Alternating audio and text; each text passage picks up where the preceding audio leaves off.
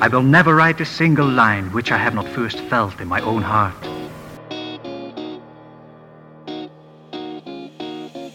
He'll teach you everything. Truer words were never spoken. All right. Language and writing were made available. I'm writing this down. This is good stuff. I'm John. This is John Helps You Write Better, and today I'm doing something special. But first, did you know I have a YouTube channel? Chances are you did not know I have a YouTube channel. You can check out long-form video content and all the writers' chats in video form over at youtube.com/John Adamus. That's youtube.com/JOHNADAMUS. This isn't so much a plug as it is a setup to what I want to talk about today. Over on that channel, I have a series called How Do I Write This? And in that series of long-form lessons explaining different genres and different techniques, one of the things I talked about was romance. Writing a romance, crafting a romance, shaping a romance, developing a romance. And today, in audio form, I'd love to expand on some of those ideas. So consider this How to Write a Romance Part 2. It is a podcast exclusive. So here we go. First, we're going to define a couple terms, and then we're going to get into this. And I want to start by sort of explaining, I guess before we even get to terms, I want to tell you why I'm doing this. About 70% of my business, dealing with individual clients, working on their books, developing ideas, helping them learn and grow, and doing the marketing and getting into writing and getting better at writing, about 70% of all the people I work with are romance writers. They're writing some kind of romance. Maybe it's LGBT plus romance. Maybe it's straight romance. Maybe it's historical fiction romance. Maybe it's, big dramatic romance. Maybe it's erotica, whatever. It's built around this idea of romance. And while my clients are doing their best to produce their best things, I can't get to everybody. Not everybody is a client yet. And eventually I would love to do that. I think I have something I can give everybody to some way, shape, or form. So I want to make sure that I'm putting out material that legitimately helps and doesn't just rehash like the same 5 points you could find if you quickly Googled how do I write a romance novel. I want to do better than a basic list. And I think that first video on writing a romance really accomplishes that. But there's so much more I could say and so much more I'm about to say. And I'm not trying to make romance complicated. In fact, I'm trying to do the opposite, because I'm going to throw a ton of terms here, and we're going to talk about a lot of different situations and a lot of different setups and stuff. And I know I'm about to suck the imagination out of things, but I'm not, or at least I don't think I am. What I'm really trying to do is show you all the blueprints so that you know that here are the foundational things. You have to have these things, and generally they have to look a certain way. But beyond that, anything else you want to add, you are entirely free to do so. The point of walking through how to construct something is not to suck the fun out of it. It is to empower greater opportunity and creativity once you learn basic technique. Because it doesn't matter like how exotic your story, it doesn't matter how wild and crazy and complicated your shit is. What matters definitely and truly is that you're inspired. And that doesn't mean like you write by the seat of your pants and you make shit up as you go and you only write when the mood strikes. It means that you genuinely have a thing to say and you want to say it in a certain way. And it makes a substantial difference when you say it. So you are using the best techniques available to you, practiced and efforted to the best of your ability. So you are using the best stuff, the best you can, to make the thing that says the stuff you want to say. And I'm not just talking about like, I want this person to walk into that room and do this thing. I mean, it moves you and stirs you and it expresses something of yourself through your work. This is how you think a romance should be. This is what you think love should feel like. This is how you think sex should be. This is how you think intimacy should be. This is what you think bodies should do or not do or anything like that. That kind of personalization is really only possible when you understand the basics and understand that there is more to romance than just this person goes here, says this thing, kisses the other person, and then they go both do things. We have to get past that basic level, and I think the YouTube video really helps get us there, but we now have to do more with it. So I'm going to cover a little bit of ground from that YouTube video, and then we are off to the races, going much deeper and much bigger. But first, we need terms. We need to get on the same page. All right, so we are going to start with our protagonist. Our protagonist is one of them. There's going to be multiple. We're going to have the possibility of alternating points of view, but we definitely need one protagonist, and we are going to call them the central character, because it is always to that character we will come back when we feel lost. They are the axis around which the rest of the story orbits or involves or passes through. This is your major point of view, meaning that it's going to be this point of view more than any others in the story. Even if we're splitting 50-50 between characters, this is the one that goes first.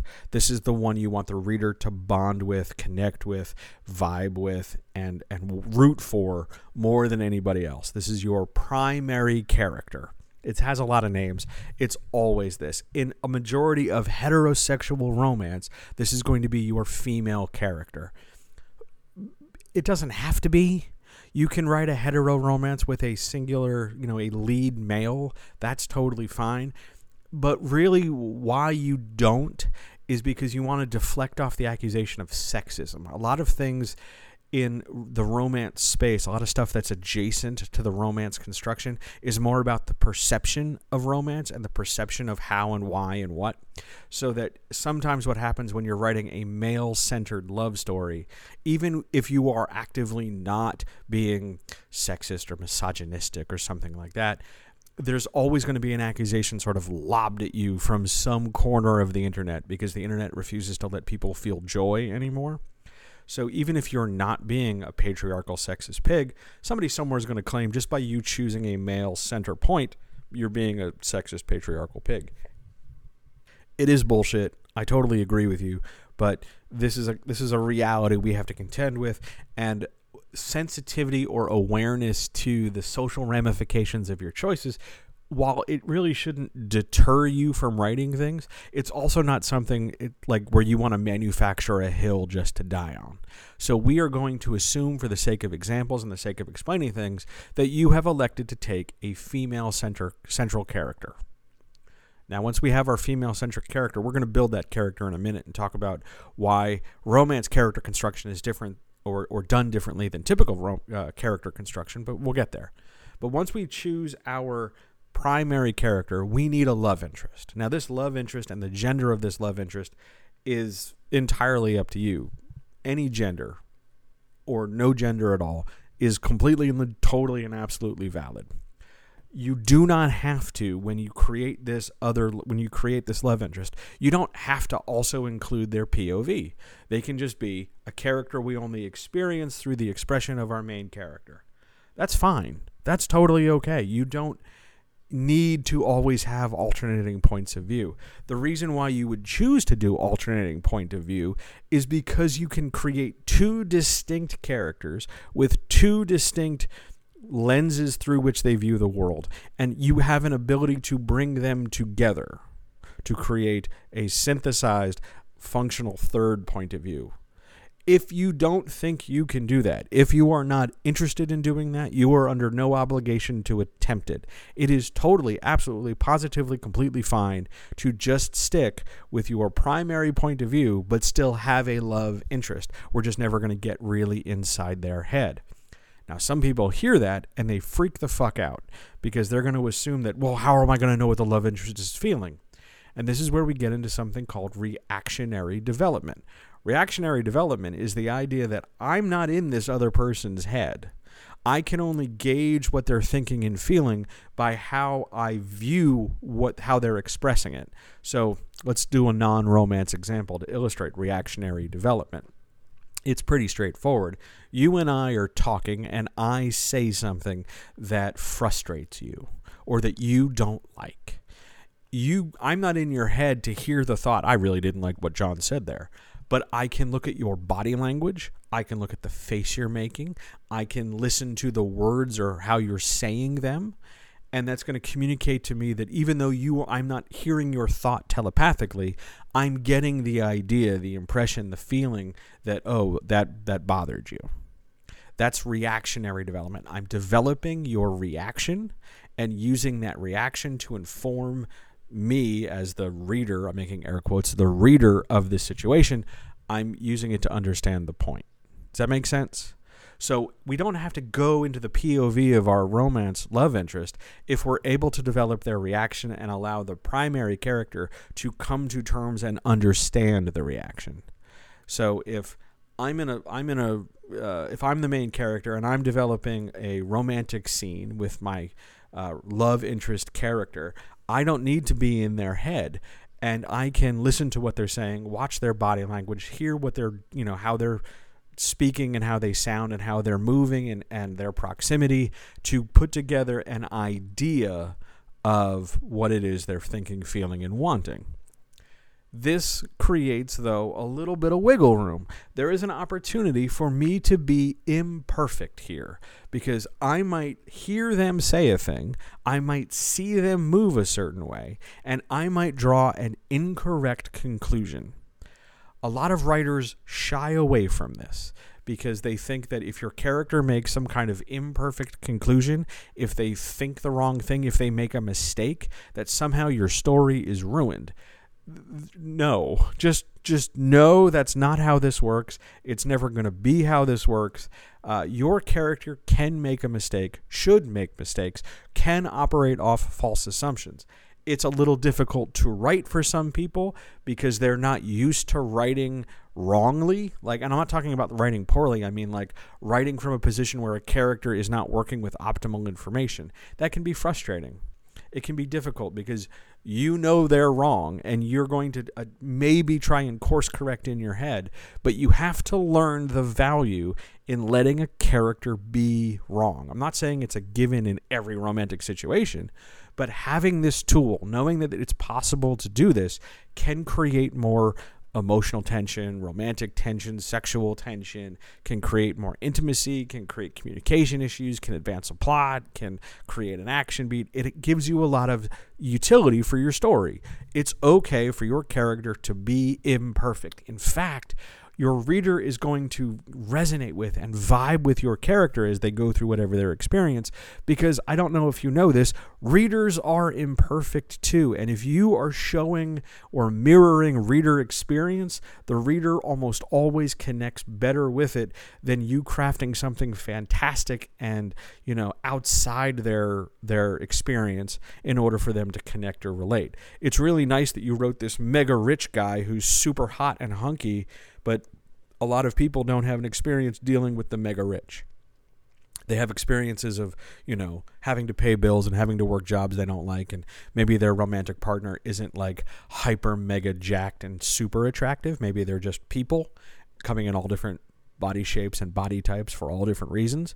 And you don't always have to go to the fantastic, to the super outside the norm, the 0.01 of the 1%, all people want super hunky, attractive, mega muscles, whatever. You don't have to always go there in order to shape your character. And in fact, your thinking that it has to be that way really shows a lack of depth of thinking on your part. It's revealing a very limited understanding of what connects people and what allows romance to have its fantasy elements. Because romance shares a lot of genealogy with fantasy stories. Now, I don't mean elves and dwarves and kings and shit. I mean fantasy in the sense that we, the reader, project something of our lives into the story or take something from the story into our lives. It's escapist. Whether it's escapist because the sex scenes arouse us, or whether it's escapist because the situation the characters are in seems exotic and something that a character would want to experience for them, or a reader would want to experience for themselves, that's fine. That's okay. We want that level of escapism. We want that notion of how things are. Using that and being able to lean on that, in addition to being able to craft imperfect situations, gives us more utility. If you've started to notice the pattern, one of the greatest assets you can get for developing romance as both a narrative, as a story element, as a book type, is being able to develop from a position of having a lot of having a lot of utility. You could do this, you could do that. We could go over here, we could go over there. We have a lot of options. Now, that said, we don't have to follow every single option. We don't have to give in to every single, I've made this idea, so it has to be in the book. I have this idea, so it has to be in the book. No, certainly not. What you want to do instead is remember that writing is the act of making decisions, and your ability to narrow the scope of things and focus on it. Yes, it might ultimately lead to a shorter story than if you threw everything in their mother in the kitchen sink together into the book. But it's not going to be so short that it's 2 sentences and then the end, we're done. It just means we're not going to ramble off into all these little tangents. That's fine. That's okay. And I realize I've rambled into a tangent because we were talking about love interest and love interest point of view, but in order to cover this, we had to go here, and now we're going to come back. It's around this time that people tend to think about whether or not they're going to have a single point of view and stick with it, or they're going to alternate their points of view. I said a lot about this in the romance video, but I want to cover a few more things that I think I really didn't do a great job explaining. If you choose alternating, you are going to be alternating fairly regularly through the story. If you save your altering until if you save your alterning, that's not the right way to say it. I want to talk about that alternating, flipping and flopping A to B point of view construction. If you decide to go A to B, you better do it early and you better do it often. If you go beyond really the 50% mark of the story before you bring in B, whatever your other point of view is, your book is going to flop. Now, I don't mean that from a sales perspective. I mean that from a narrative perspective. Waiting too long to alternate. And I don't mean we're going to do 50% A and then 50% B. We're going to talk about that in a second. That's a totally different thing. I mean we're doing a lot of A and then B and then A and then B and then A and then B and then A in the back half. If you delay your switching back and forth, your A to B, if you delay that A-B swap too long, no matter what you do, no matter how many times you alternate once you get started, it's always going to feel insufficient. Your story is always going to feel lopsided. The reader's going to hate it. And I got to tell you, from an editorial perspective, it's generally a sign that you've not thought through your plot. Now, of course, are there exceptions? Sure, absolutely. But they are rare. They are 4-leaf clover in a field. They are needles in haystacks. That doesn't mean you're not good enough to do it. I'm saying this isn't something you need to really try and do to get right, because once you start alternating, once you start going back and forth, the point is the story is supposed to develop, and if you're waiting so goddamn long to bring something up, how much development from it can you really get? Because the reader's going to start questioning, well, why did it take so long to bring in this other person? And then we're flipping and flopping back and forth. And I understand that there are exceptions, and the big one being we're going to do 50% A and then 50% B. Here's the problem with that. Generally, people, when they build a 3-act structure story, the climax of the story and the resolution of the story take place in that second half. So if you use A to develop a number of things and really lay all the groundwork, and we really feel for this character, let's say we use we're doing a hetero romance in our example, so we have a female character and the love interest is B.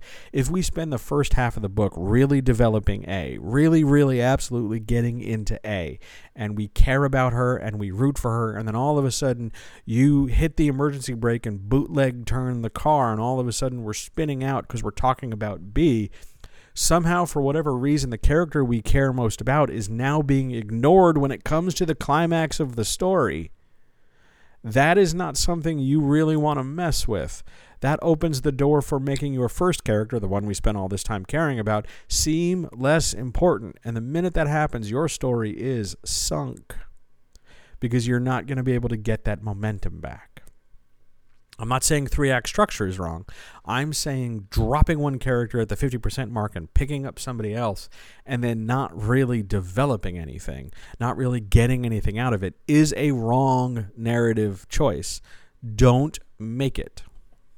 Somewhere along the way in this discussion, right around the time I'm talking about alternating points of view, right before I start developing characters and scenes, somebody starts mentioning, hey, what happens if you have a book series and it follows the same characters, the narrating character and the love interest, and it follows them over a long stretch of time in multiple books? Great. You treat each book individually, and you treat each book as though a reader, somebody brand new, has come to the series, and they're not going to immediately read 2 pages of book 6 or 7 and then suddenly go, okay, I'm 3 pages in, I better go back and start with book 1. They're not going to do that. Do not count on them to do that. They might do it, but we are not forcing them to do it, and we are not assuming they're going to do it. We are instead saying they have this book in front of them.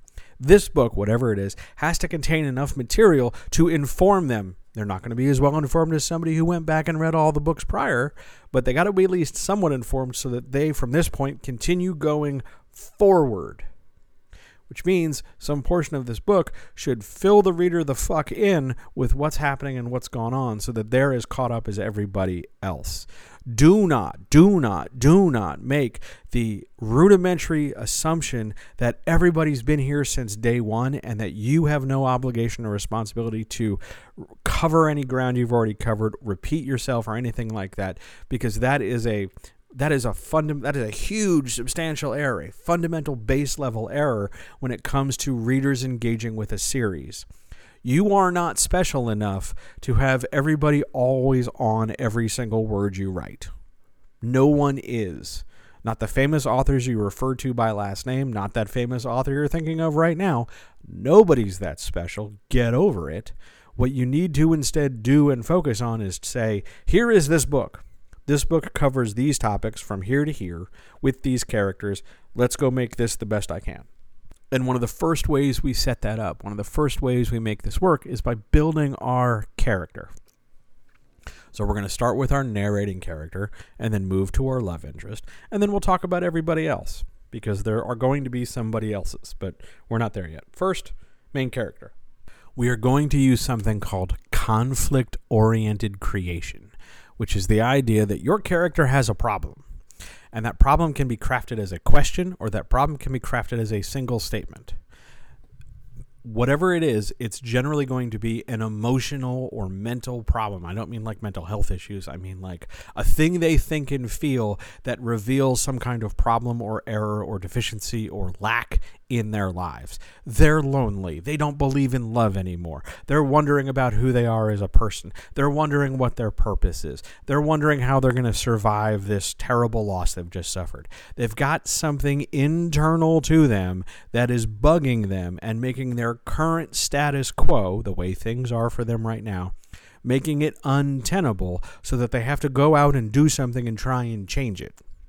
This emotional conflict is going to drive the story far more than whatever situational plot you create for them. Why? Because situational plots are by nature not necessarily always emotionally investing. Sometimes it's just, well, this is just the shit that happens while I feel these feelings. And in romance, that happens quite a bit, where the plots are almost always very, detached from the emotion, and it's sort of like, oh, by the way, while I'm feeling these feelings and having this issue, I need to raise money for the school before the evil developer gets it. That plot is a plot, but it's not really like the central thing we've come to the romance novel for. Nobody comes to the romance novel for, the whatever kind of global plot there is. That's not the point of romance is to feel things, and it's really hard to make the bake sale where you have to save the school a bigger deal than how a character thinks and feels. That's a really important point, because a lot of writers who start writing romance end up not writing romance and end up writing just dramatic fiction, which is totally fine. But in the course of writing dramatic fiction, you can't keep saying you're a romance writer. If you write a story and you say it's romance and then you don't really do romance, it's not a romance. That's like saying I'm writing a murder mystery and there's no dead body. You need those things. We need to front and center. We need to spotlight the romantic potential of the story. So our character's conflict has to be one that can be resolved by, or come into tension with, or come into, conflict with romance. Our character's emotional question, the issue of them, must be solved via or because or through some kind of romantic element or romantic opportunity or romantic situation, because this is a romance novel. Your romance should not be secondary in your romance novel. Every fucking thing else can be secondary or tertiary or quaternary. That's delightful. But if you're not putting the romance front and center, why the hell is your reader reading your story? It's a romance novel. Let's have some romance, please. So we take our character and we figure out their emotional thing, their issue, and then we double check the validity of that issue, whether we've made a good constructive choice, by wondering, okay, so our character feels lonely, doesn't believe in love anymore, doesn't think there's any good people left in the world because of this terrible thing that just happened to them. Can I take this problem and resolve it positively for our character's benefit if we're writing something positive? Can I resolve it by putting some kind of romance through it? If I feed romance into this equation, do I end up with a solution I like? That's what we're aiming for. So yes, sometimes a character who doesn't believe in love again has to fall in love to learn how to love. That's totally legit. Sometimes a character who is wondering who they are as a person, whether or not they can respect themselves, whether or not they can have confidence and purpose, finds they have confidence and purpose by finding a person or finding a situation where they can love themselves and someone else. Take romantic possibility, utility, and lens it through the question. If the two things go together really well, then you've built a base for a strong character to grow. That character arc, that attempt to resolve their emotional question, is going to be the big load-bearing thing in your story. Not the big giant plot about the school and the bake sale, not the random other shit that happens to secondary characters, not the strange conflicts you throw into the back of the book because you realize, oh shit, I need a climax. The load-bearing structure is your characters interfacing with romantic potential. That's it. That's the whole point of a romance novel. If you put your load-bearing, story-bearing, big deal effort not on that, like let's say you give them a crazy-ass plot to deal with, and the romance is just kind of, it's there, and you've shifted, like, all the focus, the majority of the book is premised on, like, that bake sale and saving the school, you're writing a drama. There's nothing wrong with writing a drama. Drama's great. Drama is arguably going to be covered in a different podcast because a lot of this stuff's no longer going to apply to drama because I'm going to go talk about love interests and intimacy development in a hot second. But you're writing a drama, and that's fine. So stop calling it a romance, call it a drama, and let's go on with our day. We are lensing through romance because the point of a romance experience is to feel romantic feelings. That doesn't necessarily mean like everyone gets sexually aroused or everyone gets to read words that make them giggle. It just means they get to feel feelings, and we want to feel feelings here. So let's make sure the feelings are the big currency we're spending. And we are going to spend those feelings in a couple different places, but never more than between main character, our point of view character, and their love interest. And when if we're alternating, then one character becomes the main character and the other is the love interest, or it's always the main character and everybody else. But your biggest expenses of that feelings currency is going to be the interaction between your main character and their love interest. This does not mean that you have to put these two people in a scene and you have to have them interact, because you can expend this currency. You can put it down on the ledger by just having one character think or feel about that character, because maybe you've broken up your couple. Maybe it's a point in the book where our characters had a falling out and our characters aren't interacting directly with one another, but they're still able to think and feel about the other person. And it's in that space that you can still spend this currency and have feelings felt so that the reader can connect to it. If we are feeling feelings, then we are doing a good job. whether we are feeling feelings as a reader or giving the reader feelings to feel in the first place, that's our big thing. We want that. Everything else takes a back seat. That doesn't mean we spend the bare minimum number of words on it. It just means that it's less important.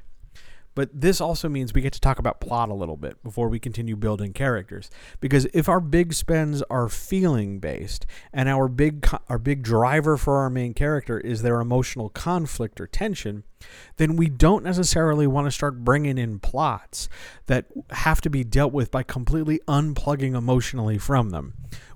If we have this example of we got to have a bake sale to save the school, we don't necessarily want to make that plot more complicated or make it more urgent and have it take away from the emotions of our romantic interests. We need it to have some kind of feelings too. If you don't get there and the plot becomes this one thing that's happening in the story, and then, oh, by the way, there's also some love interest stuff, you have failed this manuscript.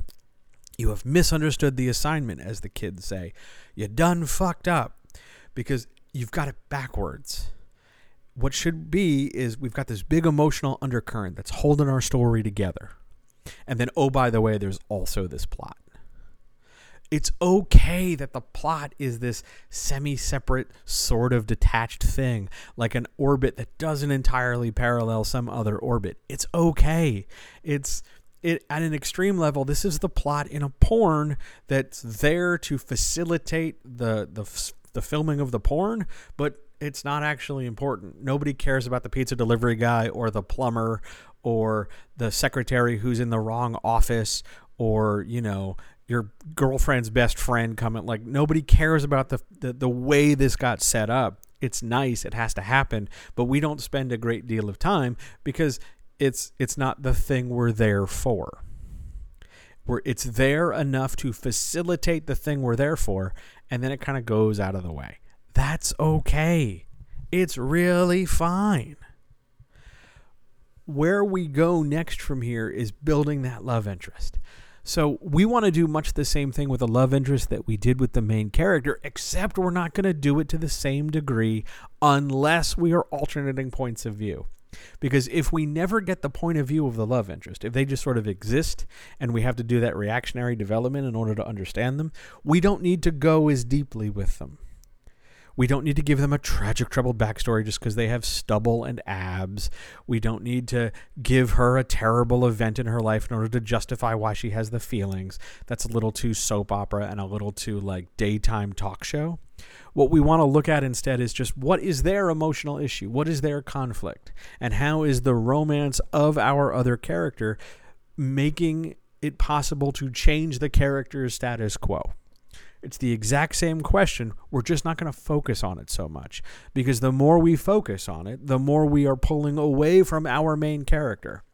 The exception here being, if we're going to jump into their point of view, then all of a sudden they become the main character and they get equal treatment as the other main character did. One thing to note here at this level is that each character has to somewhat solve the problem. Not solve it and take it off, not resolve it, but the solution to the character's problem comes in part in the form of the other character. So if we have main character A, whose central emotional conflict is they don't believe in love anymore, then character B is the reason why they are going to believe in love again. And likewise, the opposite is true. Not the opposite. The obverse is true for B. If B is a character who's, not ready to commit, then it is because of A that they are willing to commit. You keep that front and center through the majority of scenes, and we'll get to something called position and placement in a second. But we keep that front and center, and we go back to it often, not because we want to belabor the point, but because we have a lot of things to say about it. You're not just saying one thing and then repeating it 10 times, like I only have this understanding of love, I only have this understanding of romance, so I'm just always going to do this, whether that's a sex scene, whether that's a kiss, whether that's the meaning behind a handhold or the meaning behind an I love you spoken late at night, or whatever. There's these conditions, there's these ideas that's more than just I do the same thing over and over and it has extra meaning. One thing has one meaning. It's pretty straightforward. This means this, and it leads to that. It's very linear because it's a romance story. So it requires you to have extra depth. It requires you to know more than one thing and not beat the dead horse and repeat stuff over and over and over and over again. We want variety because variety shows you, the author, have really thought about romance, really come to understand the human condition, and you are going out of your way to make an explanation to the reader that evokes emotion in them. It's not just, well, I need our characters to kiss, so every time they kiss, not the same thing. We want variety. Variety in action, variety in feeling, variety in intensity, variety in thought, variety of situations where these things hop up, you know? We don't always and only want our feelings to show up when we're in one room, because that means we're always going to have a scene in that room to get whatever done. It's functional in some cases, like we always have sex scenes in certain bedrooms, let's say, because our characters are not exhibitionists, so they're not outside like having sex on the hood of the car.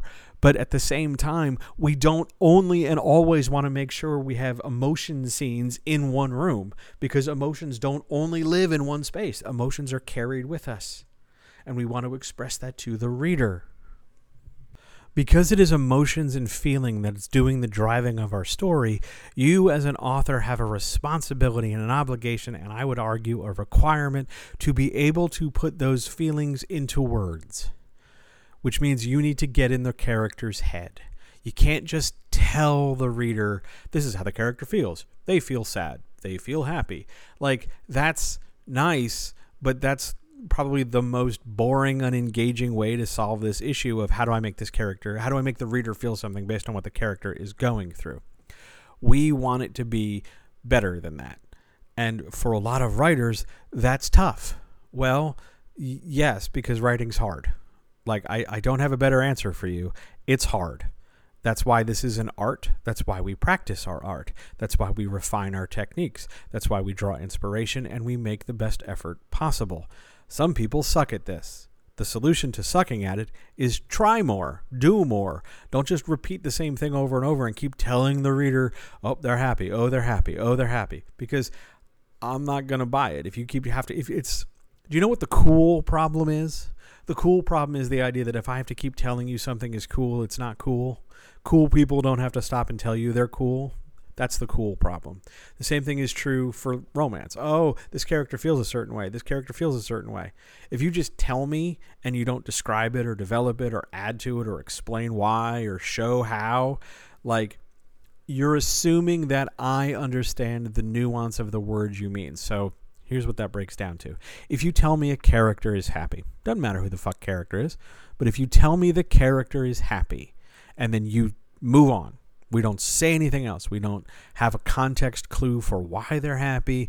We don't have an idea of what happiness looks like expressed through their actions or faces or movements or whatever. Like, if you're just saying they're happy, period, you are assuming that your definition of happy and your understanding of happy is my own, and I will somehow do the heavy lifting for you of painting the whole picture, of taking on the extra burden of doing the describing myself, because you're intellectually lazy, fundamentally uncurious,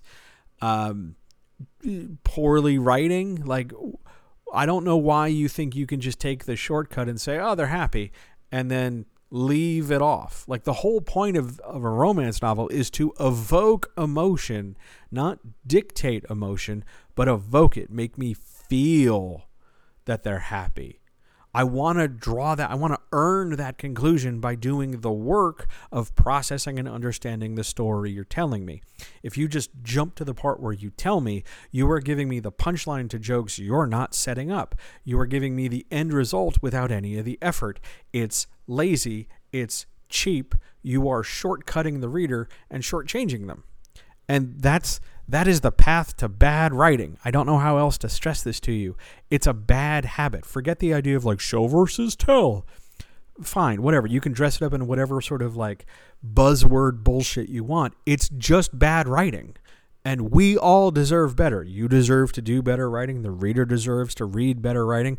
art deserves better treatment, you need to respect that more, you need to respect yourself more, and you need to make an effort. And if it's hard, you need to learn. And if it's hard, you need to try and keep trying and get better and figure it out. And in the course of figuring it out, you also need to stop and think about where in the story certain things happen. Because while our primary driver is the emotionality and romantic relationship of our romance novel, we still have an obligation to carry on the other stuff of story, which means we still have a 3-act structure. And we're still going to have a plot. Well, at this point, the world plot, the big thing that isn't the romance, which would be an A plot in any other story, is actually our B plot. The problem is a lot of writers spend way too much time developing it because it's happening in the real world. It's a big deal. The school is going to be attacked by developers. There's ninjas and bears and giant robots and who the fuck knows what. That's nice, and it's okay that this is happening, and it can be a big deal, but it can never be the bigger deal than the romance stuff. Which means when we sit down and plot out our story, we have to plot out several things somewhat simultaneously. The first thing you want to plot out, the first thing you want to track from beginning to end over the course of the story is figuring out the emotional arc and what's called the emotional thrust. Yeah, that's a pun. I know, but the emotional thrust of the story. So here's our romantic relationship between main character and love interest. It starts here. At this point, there's our meet cute, there's our development, there's our expression of feelings, there's all those things we talk about in that video on romance, all those signposts and signifiers of a developing romantic relationship. Now, if you're writing a story where the relationship is already in place, then we are looking to sustain it or increase it or deepen it, however you want to phrase that. But we are not going to have another meet cute because we already have a meet cute. We already have them established. Now we need to develop, test, challenge, and do sort of the back half of that development because we already did the front half. We don't need to re-meet. We just need to deepen. And you need to map this out over the course of the story. You need to sit down and go, okay, in this part of the book, not so much the specific scenes, like while this scene is happening, we're having this. Just think about it in the abstract. The first couple chapters, we're going to establish the relationship. And then we're going to hit a crisis point where something is going to create an idea that we need to change the status quo. And then we're going to change the status quo. And here's how we're going to change the status quo. And the ramifications of that we're going to explore in the next couple chapters. And then it's going to continue that way and maybe deepen, maybe worsen, maybe get bigger, maybe get tougher, maybe get harder. We are not thinking about specific concrete things yet. We are just looking at the idea of how this is going to progress over time. We will think about specifics in a second. But ultimately, we are going to develop this relationship and add conflict until we get to a climax. The climax of this relationship, or at least is going to be more or less a climax of the emotional questions faced by the two characters. So remember our characters who don't believe in love anymore and who aren't ready to commit? Those obstacles, those questions create a scene where they have to deal with them, where they have to challenge their status quo because of those questions. Maybe it's an argument. Maybe it's a fight. Maybe it happens during a certain scene. Whatever it is, we have to get to a point where our characters must undergo challenge and change to their emotional questions. And then they have to deal with the consequences of it and resolve it in some way. That happens in the story. Where does it happen in the story? We are not trying to nail down and go, it always has to happen in chapter 20. It always has to happen in chapter 6. We don't give a shit about that. That's not important. The important thing is that we're setting up this idea that over the course of the story, in addition to all those little signifiers that indicate the creation or deepening of a relationship, here's where we're adding the tension. We're going to have a scene where this happens. We're going to have a scene where this happens. What the specifics of it are, I leave to you. There's no right way to do it. Well, that's not entirely true. There's sort of a right way to do it in the sense that you have to have them challenge this question. You have to have them deal with it. You have to have them present it and have to work through it. You can have this climax, this development happen separate from the other plot stuff. So in our plot where we are saving the school via a bake sale, it can be very ridiculous to assume that in the course of the bake sale, the character who is ready to believe in love again finds the way to love just by baking brownies. Like, those two things don't easily connect. And I think a lot of writers try too hard to be a little too cute and figure out a way to make all their shit connect. It doesn't need to. If your character has to learn how to love their husband after some infidelity, and your kid is trying to win the spelling bee along the way, it can be difficult to have, the spelling bee scene also be the scene where our character recommits to their husband or learns to trust again. Because spelling, infantilization is not necessarily the best way for character A to fall in love again with character B. You don't have to make everything nice and neat. You can have multiple separate climaxes so long as they happen relatively near each other. In fact, it is often a good idea to have your emotional centerpiece, your emotional climax, and your emotional tension come before the other plot conclusion. Why? Because the motivation gained from dealing with our feelings, oh my God, I really do truly love you, gives us a sense of drive and push to carry forward to go, okay, now they're on the same page. Now they're a unified team. They've said they love each other. On they go. Let's go face down this other challenge together. And they show up to the spelling bee as a big united front. Or they show up to the bake sale and buy all the cookies. Or they just save the day. That's called an earned joint win.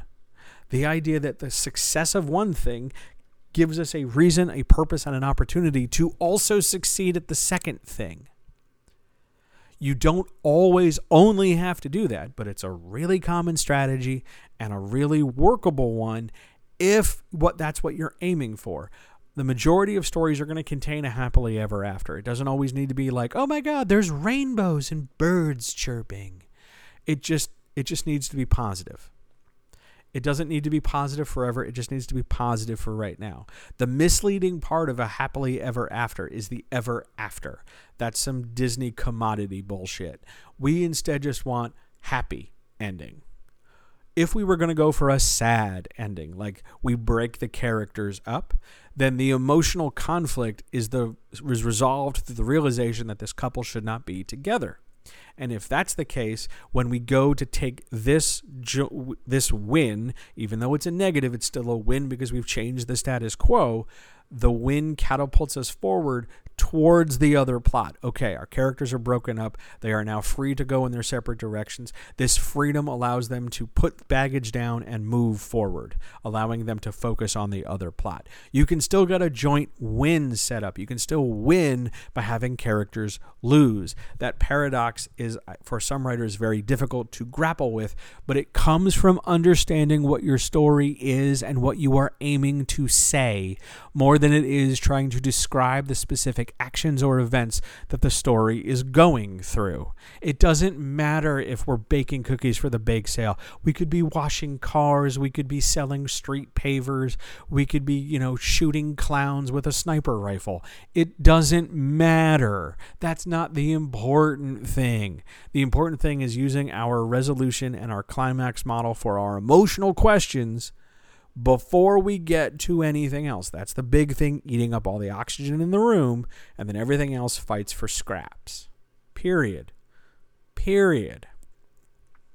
Positioning is the idea that a certain scene, because of what it is, not where it is, but what it is, like, oh, this is the climax. This is the build up to the climax. This is the resolution. This is the moment of tension. Because of the nature of the scene, more than the specifics of the scene, we have to have it in a certain location. We cannot have the climax set up and resolved before we've introduced the problem. It's not going to make the most sense. And I'm not talking about a flashback here. I'm talking about getting the story elements in a functional order. When you have things out of position, when you've got all your, instead of A, B, C, D, you have A, C, B, D, or D, B, A, C, or what the fuck ever. When your stuff is out of order, it's going to make those individual elements, the actual substance of story, feel less important because the reader's not going to be able to build that context and feel those feelings. When you mess this up, it falls apart. Are you seeing a pattern yet? When you really pull the foundational blocks like a Jenga tower, the whole thing topples. That's what we're aiming for here. We don't want our Jenga tower to collapse. We want to fortify our Jenga tower by developing organized story structure. Now, in talking about organized story structure, we can't really neglect all the secondary and other characters, right? Like, our characters generally don't exist in a vacuum. Our love story and main character are not the only beings happening. So let's talk about those secondary characters. Now, remember how we talked about the plot being somewhat secondary? It's a global plot. Like, it's the big deal. We're saving the school. All the people who are most involved with that and less involved in the romance, because they're neither the main character nor the love interest, all those other people are secondary characters. The best friend gal pal, the school principal, the non-love interest, the ex, the kids, the neighbor, the friends, the other people in the circle, whomever. All those other characters at best are secondary characters, which means they don't need an emotional question. What they need is a narrative question. Because what a secondary character is trying to do is answer the question, what are we doing in this story? Why are we talking about Susie, the next door neighbor? Why are we talking about Kevin, the jerk principal? Why? Other than just to say, oh, well, they're the jerk principal. Okay, why are we, like, what are they here in the story to do? Secondary characters, which get some attention and some development, but not as much as the main character. And tertiary characters, who are really only there to serve a singular function in a scene or two. Secondary and tertiary characters get asked what? As in, what are you doing? What's going on? Whereas primary characters, main character and love interest, get what and why and how. They get deeper questions.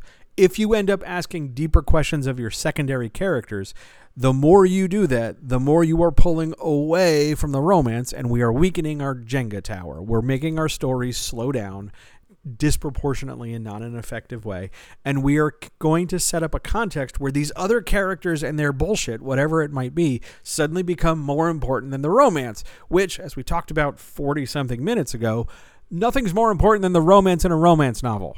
Period. Which means all the secondary characters and all their little quirks and all their little picadillos and all their little moments and all their little thises and all their little that's, they matter, but never as much as the other stuff. Ever. Ever, ever, ever. I don't care how attached you are. I don't care how much you love them. Ever, ever, ever, ever, ever, they're going to be secondary characters. If you want to make them primary characters, tell a different story. We don't care. That doesn't mean they can't go through things. It doesn't mean, like, our next door neighbor can't have like a crisis of faith because she at one moment was on Kevin's side and now she's not. Like, she can still go through shit. That's fine. But we don't have to detail it the same way we would detail a main character. Nor do we have to have the main character constantly brood or worry or sweat the shit the secondary character is going through. Why? Because the main character is not in the story to care about Susie.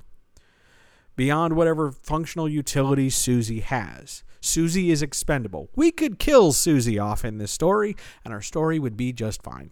We don't necessarily need to leave a Susie-shaped hole because, oh my God, Susie is everything. She's not our main character. She's not there for the love story. She's there to just do a plot that is also happening somewhat concurrently. Secondary characters hang out in that space, period. Over-detailing them, constantly bringing them into scenes, constantly talking about, well, they also have this worry and they also have that worry. No one's going to give a shit. I don't know how else to tell you this. They're not that big a deal. Stop trying to make them that big a deal. If they want to be a big deal, let them go be the main character in another story. And this is why we also have to talk about how to plot the secondary plot, where all the other characters are doing shit. Now, just like we did for the first plot, we're not really nailing down concrete stuff. The scene starts here and it goes here. We go into the car, then we're out of the car, then we're in the school, then we're in the gym, then we're here. No, you don't have to do that. That comes later. For now, we just want to map across the progression of 3 acts. We introduce, we set the conflict, we develop the conflict, we climax, we resolve. In the resolution, we get to here. In the climax, we get to there. The second act looks like this. It ramps up this way because of these things. And we don't want to totally detach from the emotion, so we don't want to like make it feel like a whole novel by itself. We want to be careful and look at our emotional arc to use that as a template for our main plot. So remember when we talked about joint wins? We want to set it up so that our emotional climax is somewhere in the ballpark, somewhere in the range of our other story climax. Because it makes sense to put those two things together, because we're already got the reader carrying all that emotional baggage, ready and primed to move forward and resolve it. We want our resolutions to happen at more or less the same time, so the story feels complete. We want our development to start, not necessarily at the same pace, but we want it to start at roughly the same time, so it doesn't feel like one is kind of either dragging ass behind it or the other one is racing ahead. This means you need to think about how to weave one into the other. That doesn't mean we have to have that moment of like terrible catharsis about, character's infidelity or a character not ready to commit while we are icing and frosting the cupcakes, because those two things are ridiculous together. But we do need to sort of consider the position of one and how it's going to inform the existence and position of the other. And remember, it's a secondary plot. It doesn't need to be that complex, because you know where the complexity is in a romance novel? In the romance plot. That's it. That's the trick to developing a plot. It's secondary. If this wasn't a romance novel and it was just other shit to do, how would you plot it? It's a subplot. It's a subplot. You're writing a subplot and you got extra characters doing the subplot. Period. I know like that's not a very big ta-da, but it's a big deal, because understanding that, and then understanding that in addition to developing the emotion, our big thing, and we talked about this on the podcast the other day, is developing tension. And that's what's going to drive your story. Because at the end of the day, no one came to your romance novel for the school or the cupcakes. They came because they want to see these two characters go through something and change their status quo and reach a point of resolution by answering their questions. The questions are at times going to slightly be paused, because I can't deal with the emotion right now. I have to go bake these cupcakes.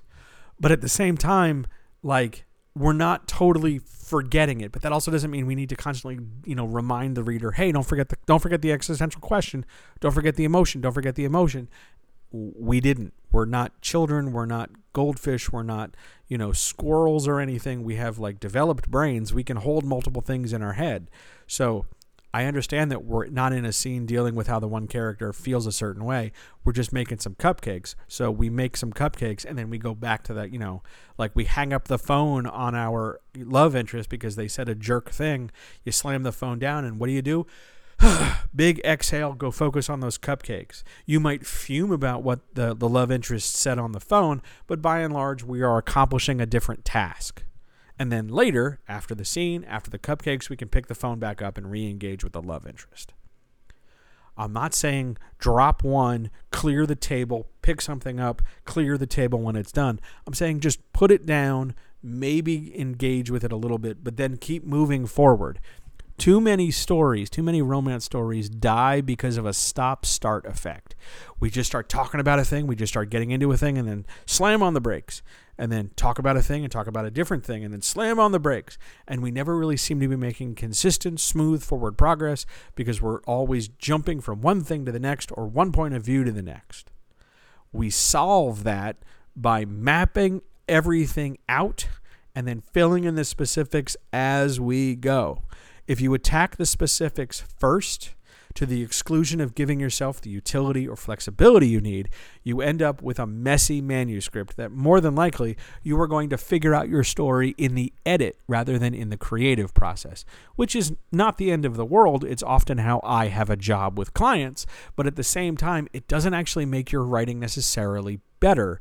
It gives you a different set of tools that are useful, but if you are actively looking to become a better writer, then focus on the writing and leave the editing until after the writing is done. But that is a discussion for a different day and a different time. I think the big takeaway here, if you're looking to wrap this thing up and summarize it, are the following things. 1, nothing in a romance novel is more important than the romance. Nothing in the romance structure is more important than the characters needing to try and resolve their emotional questions or challenges. Nothing is more important than the idea that the love interest and the main character are in some degree, to some way, shape, or form, part of the answer to each other's questions. A answers B's question, B answers A's question. Or if it doesn't answer it entirely, it answers it a lot, substantially, so that the other character can do the growing or the changing to answer the rest of it. Think like 70-30, 80-20, if not 90-10 or 100-0. Like, the majority of the answer is found in another character, and that's how we develop the romance out of it. It's not just, oh my God, I'm going to tell the reader that they like each other, and then they're going to smooch.